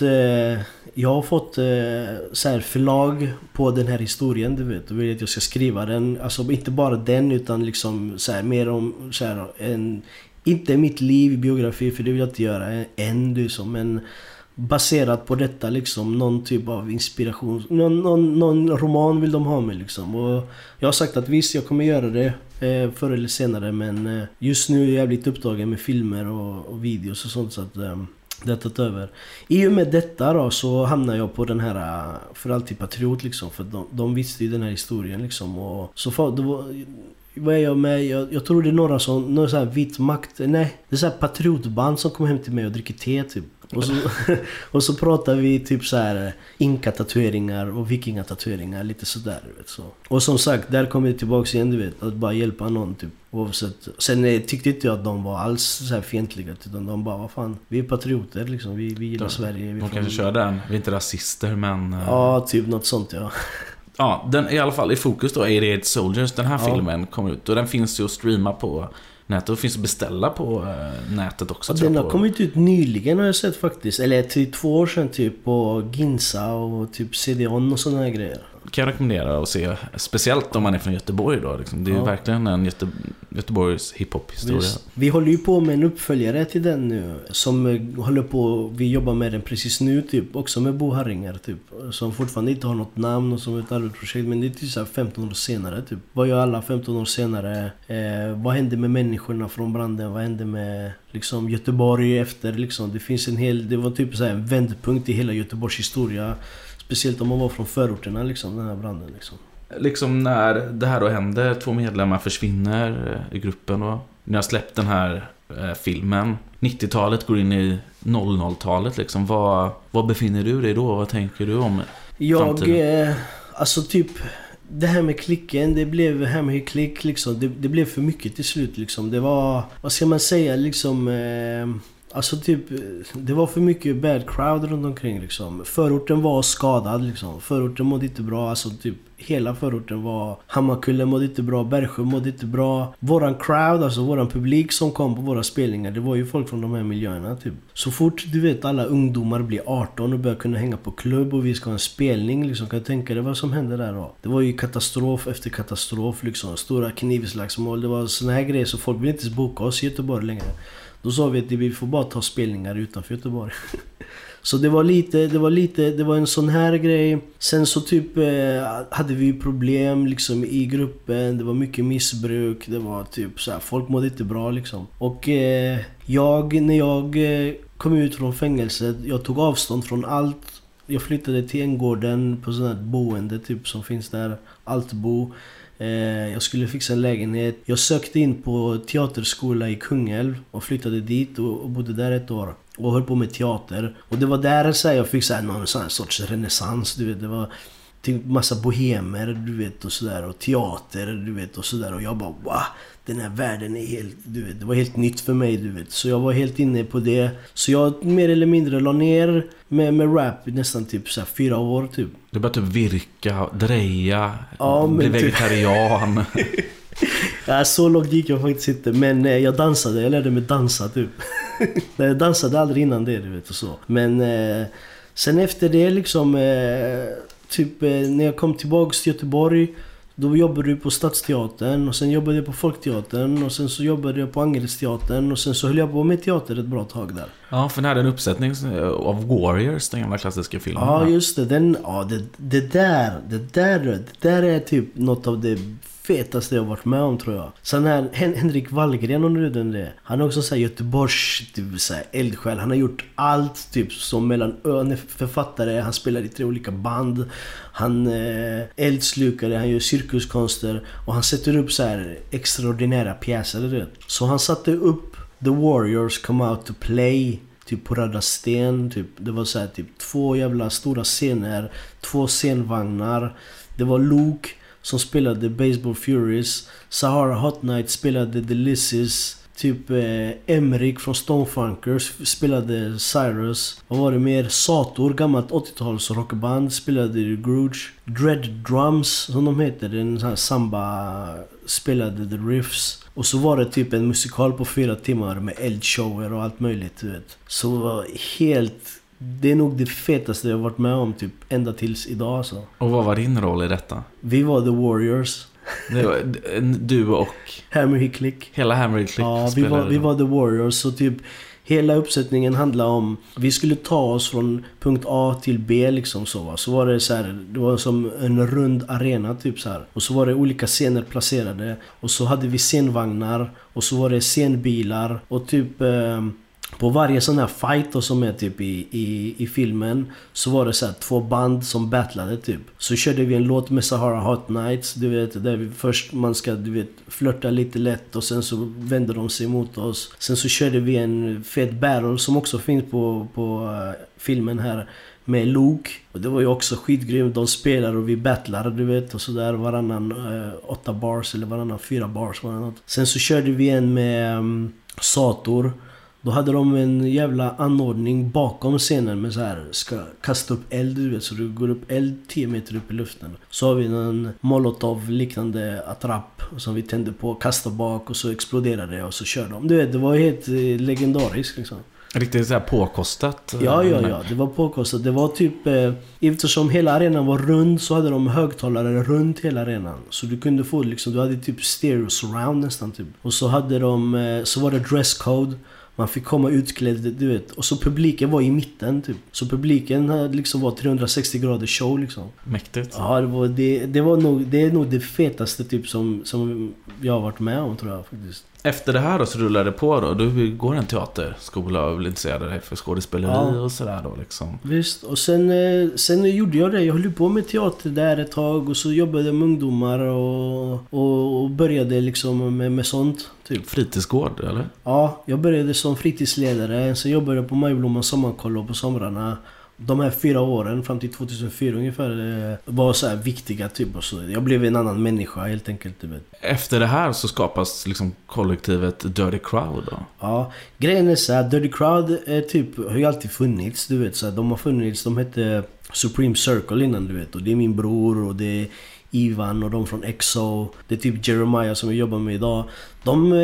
Det var ju en sån våg typ, eftersom vi lämnade efter oss typ i förorten liksom, att liksom vi kan göra det med liksom, rappa typ. Och så liksom det var någon gång när min lillebror fyllde 18 tror jag, eller 17. Så var vi hemma hos min morsa och hade fest. Någon gång där liksom så har vi en session typ, en freestyle session. Och typ alla, alltså typ bokstavligt alla som är på festen kan kicka något, du vet. Och då gick det upp för mig liksom, what the fuck? Jag bara, alla här i rummet kan fucking rappa, mannen. Vad fan är detta liksom? Detta var för 10 år sedan jag fick typ leta genom hela stan för att hitta någon som kunde rappa liksom. Och då tänkte jag, det här är någonting som man måste ta tillvara på. De hade sin klick som heter Supreme Circle och sådär. Och typ en gång så bjöd de mig på ett möte. Vi heter Dirty Crowd nu och vi har startat en förening och vi typ kunde hjälpa oss med så här föreningsprylarna, du vet. Så här, jag bara absolut, du vet. Och sen blev jag med i Dirty Crowd bara och sen är det det som har varit liksom. Och de som ingår i Dirty Crowd här då, jag kan läsa upp dem. Det är ett gäng, det är EXO. Yep. Vi har Black Ghost, Gisli, Flame, Prince Ali, LM36, Negro, Escandaloso och Venom. Yep. Är det som ingår? Ja, Slim Prince har varit med också typ.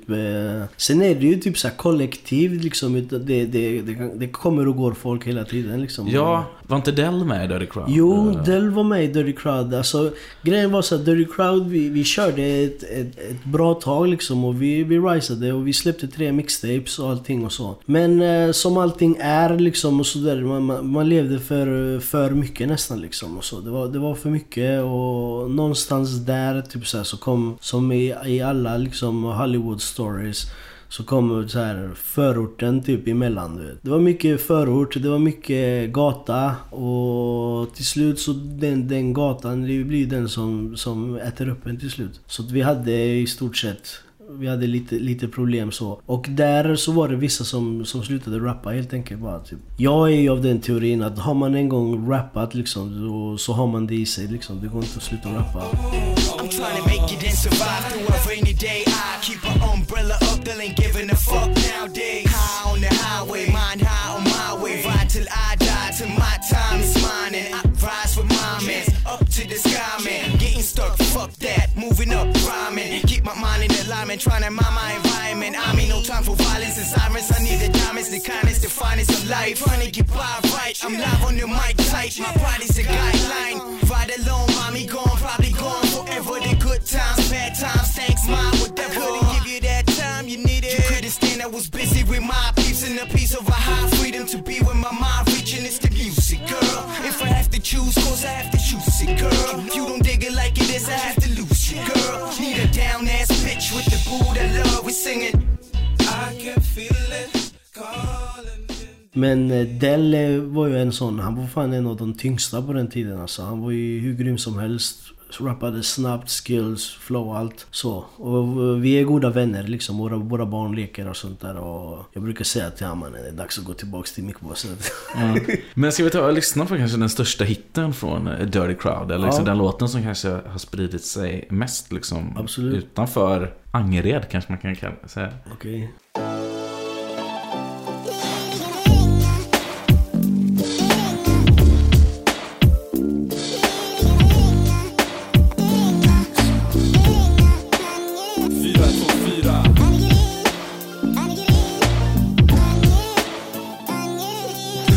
Från Angered, det regnar mitt kvarter. Betongen inte stadig, betongen faller ner. Ingen ser vad som sker, problemas blir fler och fler. Jag försöker göra det rätta men det blir bara fel. Jag får spel på allt skit, bullshit som politik. Så jag speglar mina tankar på papper och skapar en lyrik. En riktig 88-soldat från Hammarkullen. Soldater med talangen som sprider budskapet, mannen. El Coconut Loco, Angereds platten. Representerar från Hjälpåt till Gårdsten med 424 på halsen. Lärjedalen Gunnared, representerar, skrider fram som ett jordskred. kommunicerar med mina svartskallar om hopp och tro på varandra. Brorsan, jag älskar dig och svär, walla. Men ingen pallar därför alla neddragna i skiten. Det enda vi har kvar är familja och musiken. Över svartklädda änglar, ljuset det försvann, nu är det mörkret som bländar. Ja, fy fan. Alltså när jag hörde den här första gången.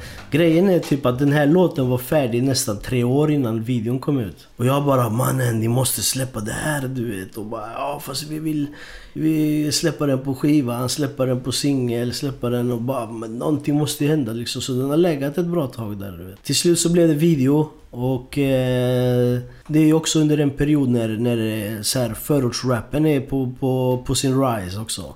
Vad var det, den kom ut 2007-2006 eller? Ja, 2007 står det på videon här, men jag för mig att man hörde den flera år innan liksom. Ja, men så att den kom ut innan den kom ut som video, så kom den ut på Wow, var det inte typ veckans MP3 någon gång tror jag för mig. Den var, ja men den är fet och jag tyckte bara fan vad nice, du vet. Och du vet, att se Dirty Crowd, du vet så här. Du vet, jag är ändå 6 år äldre än de flesta där liksom. För mig har det varit jag har känt Ivan sedan han var liten pojke. Jag och hans syster är typ i samma, du vet så här, min brorsa liksom, jag har sett ST, de växer upp i samma gård och sådär. Så för mig är det liksom småbröderna. Men sen så finns det, du vet, en åldersgap, du vet, någon gång när man kan inte umgås liksom för unga. Men sen så typ växer man i kapp, du vet. Och då är plötsligt, du vet, kan man börja umgås, du vet. Och när det hände, och när alla de här låtarna kom ut och när jag såg den potentialen, du vet, då var det som att, du vet, det här typ så att jag och Alvaro pratade om typ när vi var små i ett pojkrum och hade typ en hela apparat mellan ett kassettdäck, att någon gång så kommer detta bli så jävla stort att alla kommer hålla på med rap och Hammarkullen och Angered och detta. Och då såg jag det här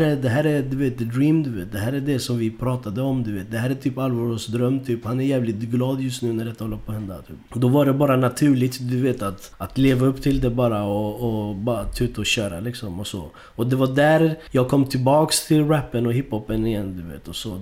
Då låg jag tillbaks teatern och de grejerna. Mm. Nej, men för att det finns ju oerhört mycket skills i det här gänget liksom. Men det är ju liksom, det är inte många som har hört kanske skivorna ändå från de här olika medlemmarna. Det har liksom inte fått någon medial uppmärksamhet alls, tyvärr.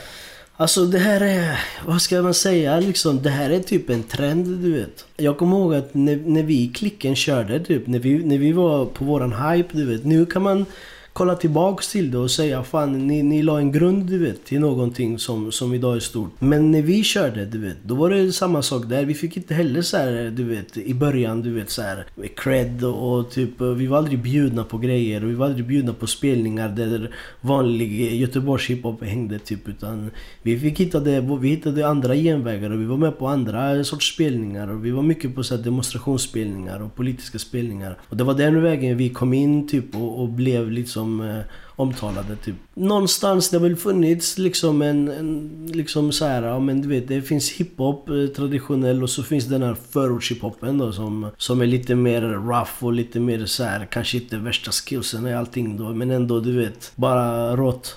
Men det tänker jag liksom inte bara gäller för förortsrappen i Göteborg, om man kan kalla den så, utan även liksom generellt från Göteborg. Man blir liksom så här lite stolt i hjärtat när typ så här Rick One får gästa någon stockholmare eller liksom när PSTQ gästa Pissa på dig på Petters 3D platta. Då är man så här, oh shit, fan vad gött med göteborgska på en liksom major label liksom. Det är ganska sällan den har liksom.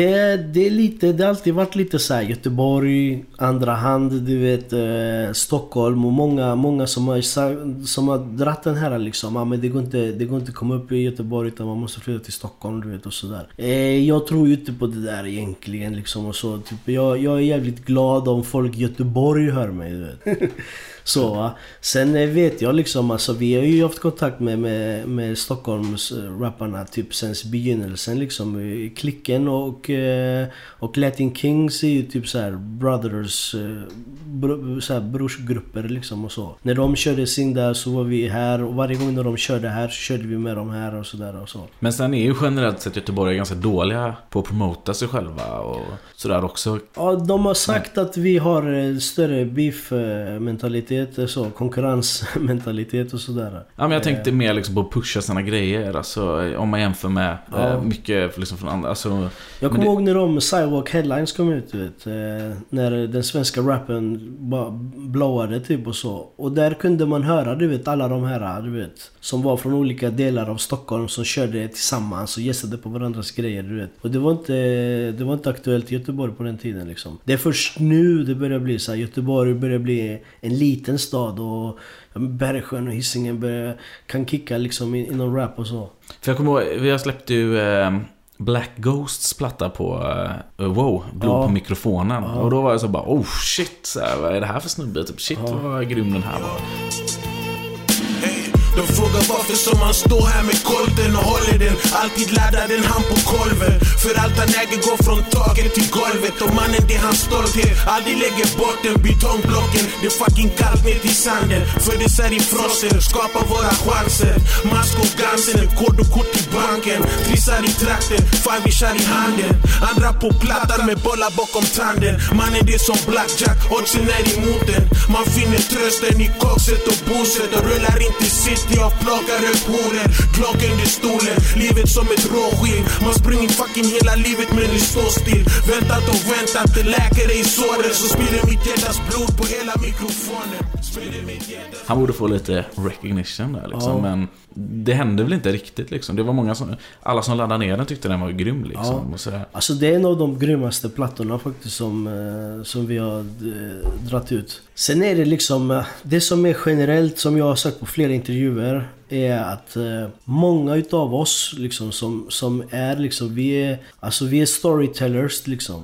Det som jag sa förut liksom, det är en slump att det just är rap vi håller på med liksom, utan det är historierna som bär hela grejen liksom. Och våra livsöden som driver oss. Och många utav de här, du vet, vi släppte ju Stuken av fördärvet, en skiva till exempel, som också var ju riktigt tung. Alltså den där skivan är typ nästan som, det är typ som en dagbok typ. Jag växte upp med killen, du vet. Och de grejerna han pratar om liksom, det är typ våran barndom och det är våra historier. Black Ghost, det är samma sak där liksom. Det är jävligt tunga stories liksom. Och det är inte, vem som helst ska inte berätta de där grejerna liksom. Men sen så finns det en baksida på det, att vissa av de här, de är inte gjorda för artisteri, du vet. De är gjorda för att berätta en historia liksom. Ghost vill inte ha, du vet, så här, därför han inte vill synas. Han vill inte att folk ska veta vem han är riktigt sådär. Och han vill inte göra någon video. Det var den videon jag gjorde med han, gjorde en mobilvideo med han liksom. Det var bara svårt att få han komma till sin egen videoinspelning, du vet. Ja, han fick i alla fall möjlighet att vara med i Labyrinths, ortens favoriter på mixen. Så att ni kan lyssna på hans verser, låter det. Du lyssnar på Ortens favoriter, din favoritstation i betongen med den bästa musiken. Och vi tänkte gå vidare med lite nice musik från Ghetto Sverige. Fuck stressen, ja, cool som jamba-musiken. Pass på pressen och spola på alla rubriker. Lever som diametern, alltid mot trakternas mitten. Noggrann med min cirkel, problemskala. Räkna med min gatas aria, det är matematiken. Det råaste gena grä, blåsis i center. Tuggarna som whisker, som katten själv får välja svär. Dudes svarta på isen, ortens favorit. Och han har ju liksom jävla delivery på den. Eller liksom väla pondus i rösten. Ja. Hur gammal är han liksom? Han är 24 nu. 24 pass. Ja. Nej, men han är alltså typ definitivt en av de bästa rapparna typ i Sverige idag. Och det är många som väntar på honom, du vet. Alltså jag väntar på honom, du vet. Jag har sagt det flera gånger, bara vad fan, du måste ju komma till studion. Han har den andra plattan redan färdigskriven och allting, du vet. Egentligen så måste vi bara sitta ner och bara köra 2-3 helger maraton och bara lägga allting på. Men som sagt, alltså typ som jag sa tidigare, du vet, vissa människor är inte rappers i första hand, du vet. Utan det är en talang som de sitter på. Fast han säger själv liksom, alltså du vet, rap är inte min förstahandsalternativ, du vet. Den rap är någonting som jag kan göra och det är okej att göra det. Jag hade en annan kille som också var med i Dirty Crowd förut, Amir For Show, som jag också pratade med om i andra intervjuer. Också en av de tyngsta rapperna som jag har hört, du vet. Han är med på våra mixtapes och sånt. Han spelade in hela sin platta. Jag hade gjort cover och allting på den. Den var färdig för att släppa och han bara jag kan inte släppa det här. Jag vill inte släppa det här. Jag kan inte stå för de här grejerna och jag kan inte leva upp till detta och hålla på. Och den plattan är fortfarande en av de tyngsta och jag sitter på den och det är bara jag som kan höra den. Och det här är en generell grej. Jag tror att det har att göra med att mycket av det som vi gör, det är självterapi mer än att det är skills, du vet. Utan det är mycket självterapi. På våra 3:e mixtape så släppte vi Mano till exempel. Samma där, typ. Jag har hela hans platta. Den är bara ett bultande hjärta på ett fat, typ. Och han bara, nej, jag kan inte släppa det här heller, du vet. Och du vet, vissa har behovet av att skriva av sig, att spela in det, att få det gjort i någonstans självhelande syfte, typ. Och sen när man lyssnar på det typ så här med andra öron, och så bara tänker man, vad fan är det jag säger, du vet. Jag har lagt ut hela mitt liv på ett fat, liksom. Öppna blödande sår, du vet. Och då går det inte, liksom. Men vill man ändå ta del av den här musiken så är det väldigt lättillgängligt. För det är bara att gå in på dirtycrowd.se och så kan man ladda ner nästan all musik som ni har släppt. Ja, gratis. vi har 10-11 mixtapes där som ligger där. Så det är bara att ladda ner, ja. Men framtiden för Dirty Crowd då? Kommer det fortsätta hända något med det som kollektiv, eller? Ja, det kommer hända. Absolut, det kommer hända liksom. Saker och ting är liksom... du vet, nu när jag är vuxen typ, och så jag kan tänka, jag jobbar med ungdomar, jag jobbar med föreningar, jag håller på med alla möjliga grejer. Det finns något som heter gruppdynamik, du vet, som är väldigt viktigt för folk att veta. Att när man ingår i en grupp, alltså typ, så finns det, du vet, så här en peak, du vet, alla mår bra och du vet, allting är perfekt. Och sen så blir det här som, det blir vanligt och så blir det tråkigt liksom, och så blir det lite konflikter och sen så typ blir det en liten splittring och sen efter det så blir det liksom, vad fan, ska vi inte gå ihop igen, du vet. Och det här är typ en generell grej som händer i alla grupper. Det händer förhållande, det händer i allting som människor gör av social karaktär. Och så som jag ser det så är det liksom så det är. Och nu släppte vi 3:e mixtapet efter 3-4 år nästan av Dirty Crowd paus. Vi hade en paus från 2007 till 2011. Eller 2012 till och med. Då släppte vi 3:an. Och då var det så här liksom, alla kom tillbaks igen liksom, och så körde vi. Och sen så blir det så igen. Sen så går alla sina vägar och alla gör sina grejer vid sidan av. Och sen så bara dyker man upp igen liksom. Vad fan, är det dags nu igen? Och så nu är det loggan liksom. Och den liksom, om jag släpper någonting så lägger jag logga på. Om Gisli gör så gör han det. När Negro släpper sin grej så kommer det ligga logga på, va? Och du har ju lagt den på din arm till och med, den vänstra armen. Jag har faktiskt... det här är typ, vad ska man säga, 2000-talet, det här är 1900-talet. Så det är Hammerhill Click på höger? Japp, det här är Hammerhill Click och det här är Dirty Crowd liksom.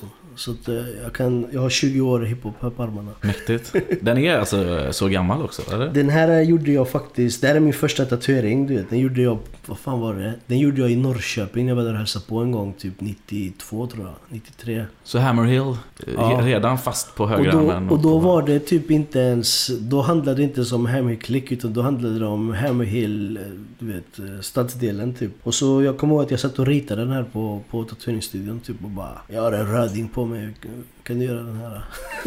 Det har varit du då som har varit liksom projektledaren för Dirty Crowd lite, eller? Jag gick in som först och främst, de hade startat en förening liksom, så det fanns ett organisation med en förening, och jag pluggade typ i ungdoms- och föreningsarbete i gymnasiet liksom. Och det var så här typ, jag bara, vad fan, jag måste ha betyg i det jävla ämnet, du vet. Jag kommer aldrig hålla på med det här, du vet. Och sen i slutändan är det typ det jag har hållit på med typ de senaste 10 åren. Så jag är grym på föreningar liksom, och jag kan sånt där liksom, och jag har hjälpt många med föreningsprylar och sånt, och om de behöver hjälp så kan de ringa mig och sånt, och jag är alltid typ så här till hands och så. Men när jag såg liksom, och sen var det mer det här liksom, att när jag såg alla de här rapparna liksom, som är från våra neighborhoods, och jag tänker på jag, Alvaro och Gustavo, när vi drömde om detta en gång i tiden liksom, då är det bara att göra liksom. Det är bara att göra. Nu har jag ju en filmförening, så nu håller jag på med film och tänkte göra det de närmaste 10 år framåt. Ja, du har ju precis som jag har gjort ett YouTube-program där du lagar mat med olika hiphoppare. Ja, Chatos kök då. Chatos kök, ja. Det är en jävligt grym grej liksom, men jag vill egentligen fortsätta med det, men fan, du vet. Om veckan hade haft 10 dagar och dygnet hade haft 30 timmar så hade det varit jävligt nice. Det tar sjukt mycket tid liksom. Ja. Du har ändå liksom filmat lite allt möjligt. Du gjorde ju ett Göteborgs Anthem. Ja. 17 minuter lång musikvideo. Ja, grymt som fan. Vad kan du berätta om det projektet? Vad ska jag berätta? Grejen är så här, jag har alltid gillat att göra film och video. Jag har alltid haft det i huvudet, men jag har aldrig haft redskapen för det. Du vet, så här, kameror för flera tusen. Du vet. Det har inte funnits den möjligheten typ. Kunde man inte racka det på 90-talet då, när du var igång i gasen? Typ, jo, jag hade faktiskt en jävla redigeringsstudio typ i min garderob typ. Som jag kom över på något sätt. Men den kom aldrig till användning, du vet. För du vet, jag hade inga kameror och sånt där och sådär. Så vi hade lite små kameror, men det var inte samma sak, du vet. Däremot så kom, du vet, när de här nya mobilerna kom, du vet. Jag var anti-smartphone, du vet, när de kom. Jag bara, vad fan, jag vill typ känna på knappen med fingrarna, du vet.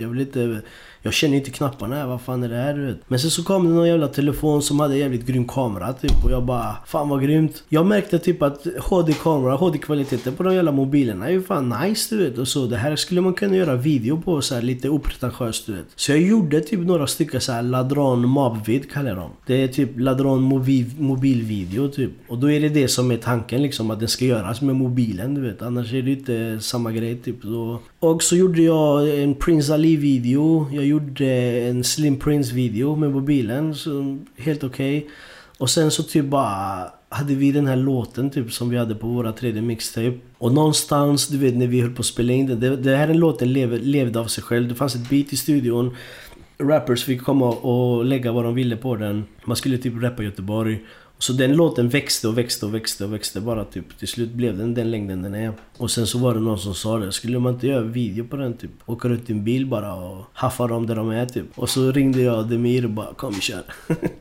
Affe var det som filmade. Det var Affe som filmade. Det var Affe som filmade. Och det är ju ARF då som håller på med aktivt hiphop-arbete här i Göteborg. Ja, och där har du har blivit intervjuad av henne också då. Ja, hon intervjuade ju mig typ, fan det var jävligt länge sedan. Det var typ så här, fan kan det ha varit 2008 tror jag. Så pratade vi typ ungefär de här grejerna som jag har berättat nu. Men sen så sprang jag på henne igen för typ 2 år sedan tror jag, 3. Och då kom hon till min studio. Och då såg hon den här väggen nu, den här timelinen som ligger där typ. Och hon bara, den där har jag gjort, du vet. Jag bara, alltså den är... Och då har de typ någon gång i någon projektledare också på kulturverkstaden. Vi gick i samma klass. Ni gick i samma klass. Den hiphop-grejen som de startade typ, det är där jag jobbar idag typ. Och det är det som är min arbetsplats. Och den tavlan är typ så här, den står där typ, den sitter fast i väggen typ. Och det är Göteborgs timeline till 2005 tror jag, till 2006. Och när hon såg den, hon bara, jag har massa band, du vet. Jag bara, men get to going då. Exakt, ja, men vi får hoppas att den kommer snart. Hon har gjort oerhört många intervjuer. Jag har varit med 2 gånger också för intervju, både med en första gång och en uppföljning. Du också kanske? Nej, men jag tror jag ska ha en uppföljning, har hon sagt. Så det ska bli väldigt intressant att se vad hon får ihop där. Det borde ju bli någon så här riktig tegelsten med tanke på hur mycket hon har gjort. Ja, det måste bli någon jävla 3000 sidor. Så 8 band, du vet, man bara hela hyllmeter på biblioteket. Ja. I alla fall så spelar du in en 17 minuter långa musikvideon där med massa Göteborgs rappare. Men efter det så, nu jobbar du i alla fall på, som du nämnde på, man ska säga, du har en studio för ungdomar. Ja, jag har 2 studios nu. De har byggt en vägg där på ett rum, så nu har vi 2 studios typ. Så att, jag har väl lite olika, jag coachar mycket kids typ. Jag har allt från nybörjare typ till folk som vill lära sig skriva. Men många som kommer till mig är ju duktiga rappers typ. Jag kan inte slänga in alla i Dirty Crowd och sånt där. Så jag har coachat några, och sen har jag management och vissa som är grymma liksom, som har kommit den vägen liksom genom jobbet. Så jag har börjat jobba med dem och är deras manager liksom och så. Du jobbar bland annat med Liamo som bor i huset här bredvid. Ja, visst. Jag spelade in hans första låt faktiskt hemma hos mig. Alltså, fan vad grymt. När han var typ 12, jag vet inte, eller om han var ännu yngre, 10-11 kanske. Alltså, fan vad nice. Och han är ju riktigt grym för sin ålder och han är bra överhuvudtaget. Ja. Liksom, Klockan 10 man går upp och gör sitt. Chillar med koppen mitt på morgonen med lite musik. Förklart en feeling då man känner man vill göra något nytt. Skriver ner texter, du vet grejerna till album och shit. Så klar med det, fixa stilen, man är redo för världen. Öppna dörren när man är nere, får man träffa en broder. Hur mår du? Shina tillsammans när vi glider i backen. Du vet vi gör det så här. The Rollin' Prodigy's back, det vet du. Flabbar på vägen och aldrig någonsin fått med mig något hat. Riven i beaten med orden som ändå låter rätt bra. Liam och killarna som kör på sitt sätt. Rhymar med rytmen och tonen. Ingen kan stoppa de orden jag säger. Big ups till Babo, en broder där borta som slänger tonerna som smasher, så blir playade ofta, det vet du. Dalarna vi snackar rhymes som flyger iväg ur beatet som äter högtalare och spelas för läge som detta. I dessa dagar när de flyger bara på, som vinden flyger och du känner det, så passa på och njut när du kan. Ingen har fattat att det är gulliga dagar. Ey, dessa tider när de flyger bara på, ingen vet vad som händer. Alltså det är såna här är liksom. Ibland så kommer det såna här in liksom till studion, så finns det studiotid liksom. Och så alla får ju en chat liksom och sådär. Och de som kanske inte är riktigt färdiga liksom, så man får hjälpa dem och coacha lite och kanske öppna replokalen några gånger och sånt, va. Men den här killen kom en gång och jag hörde första låten, jag tror det var Music vi spelade in först. Och jag bara shit mannen, gammal är du typ, och då var han typ 14 typ. Så jag bara, vad fan. Det jag gillar med människor, det jag gillar med folk, det är typ så här driv, du vet. När de har ett driv, du vet. Han kommer ju att göra en låt per session, du vet. Så den är färdigmixad när han går, typ. Det är fett alltså. Så har han mycket material som ligger där då? Ja, alltså det ligger där nu, typ. Han har ju typ ett mixtape, typ, i stort sett. Som är så här lånade beats, typ, och sådär. Som egentligen, alla låter är ju typ på YouTube, du vet. Men det hade ju varit fett att bara samla ihop dem, göra covers och slänga ut dem på Wow. Ja, precis. Han är liksom upp med dem på nätet någonstans. Ja, nu finns de liksom huller om buller på YouTube sådär. Men definitivt liksom, bara sätta ihop allting, lägga en cover på det och bara ut med det, typ. Och nu jobbar vi faktiskt på ett album liksom med proddade beats. Så att man ska kunna släppa den på riktigt. Men vilka framtidslöften är det mer man behöver hålla koll på? Vilka är framtiden som du arbetar med där? Vilka artister? Nu har jag ju typ, i och med att jag är så jävla typ jag är rastlös, jag måste göra någonting. Så nu har jag min egen label, du vet, som heter Ladron Management. Och den försöker jag driva på liksom på skivbolagsvis typ så här. Och försöka släppa. Jag läste en tweet en gång som Rico One skrev. Och han bara typ, om Göteborgs rappers skulle sluta kalla sina plattor för mixtapes och kalla dem för album istället, så skulle vi vara på någon helt annan nivå idag. Och det där är bara, tänkte jag, vad fan. Varför kallar man en platta med proddade beats, skrivna lyrics för mixtape när det finns ingen vettig anledning till det liksom? Du har fått beatet av proddare, den är din liksom. Stimma skiten, lägg den på en Spotify-kanal och ligg i marknaden med den liksom. Sen är det liksom, jag gått igenom lite så här tråkigt, du vet, branschen är ju inte samma sak som att hålla på med musik, du vet. Det är egentligen två helt olika saker, du vet. Att hålla på med musik och spela in och skriva, det är en grej, det är kul. Att sitta och jävla fylla i massa papper och ansöka om siffror och koder typ från olika, du vet, det är inte lika kul, du vet. Men så tänkte jag, vad fan, jag är 36 år gammal liksom, det kan inte vara roligt hela livet, så jag gör alla de här tråkiga grejerna åt dem liksom. Och då blir det management eller coach eller det de behöver liksom. Men vilka är det du jobbar med då? Så nu har jag dels typ som alla som egentligen vill jobba. Det är bara att komma och säga, kan vi göra någonting? Ja, det här liksom. Man måste ju ha någonting bra. Så nu har jag typ Jeremiah som är min huvudartist nu, som jag kör. Han är också en Dirty Crowd medlem som har gått vidare nu liksom. Och han rappar, han sjunger. Det är inte liksom den traditionella hiphopen som man är van vid.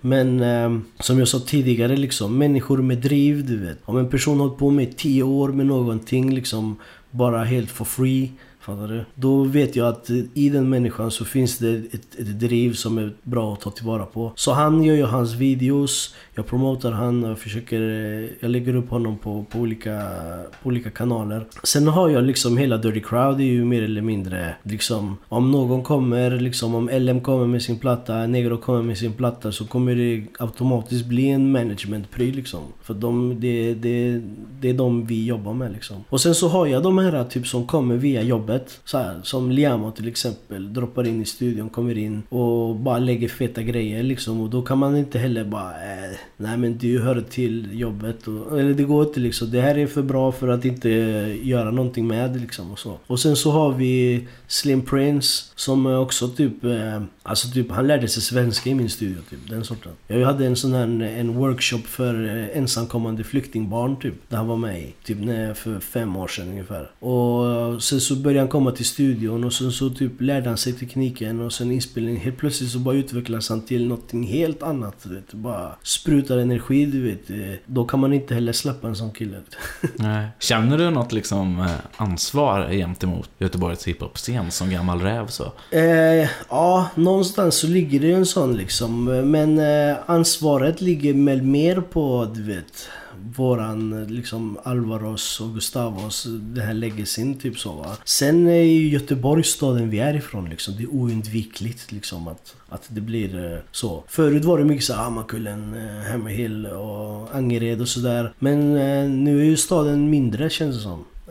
Nu är staden tight liksom, och rappers jobbar med varandra liksom, och då är det bara liksom ta det liksom. Och det är klart, den här staden är min stad.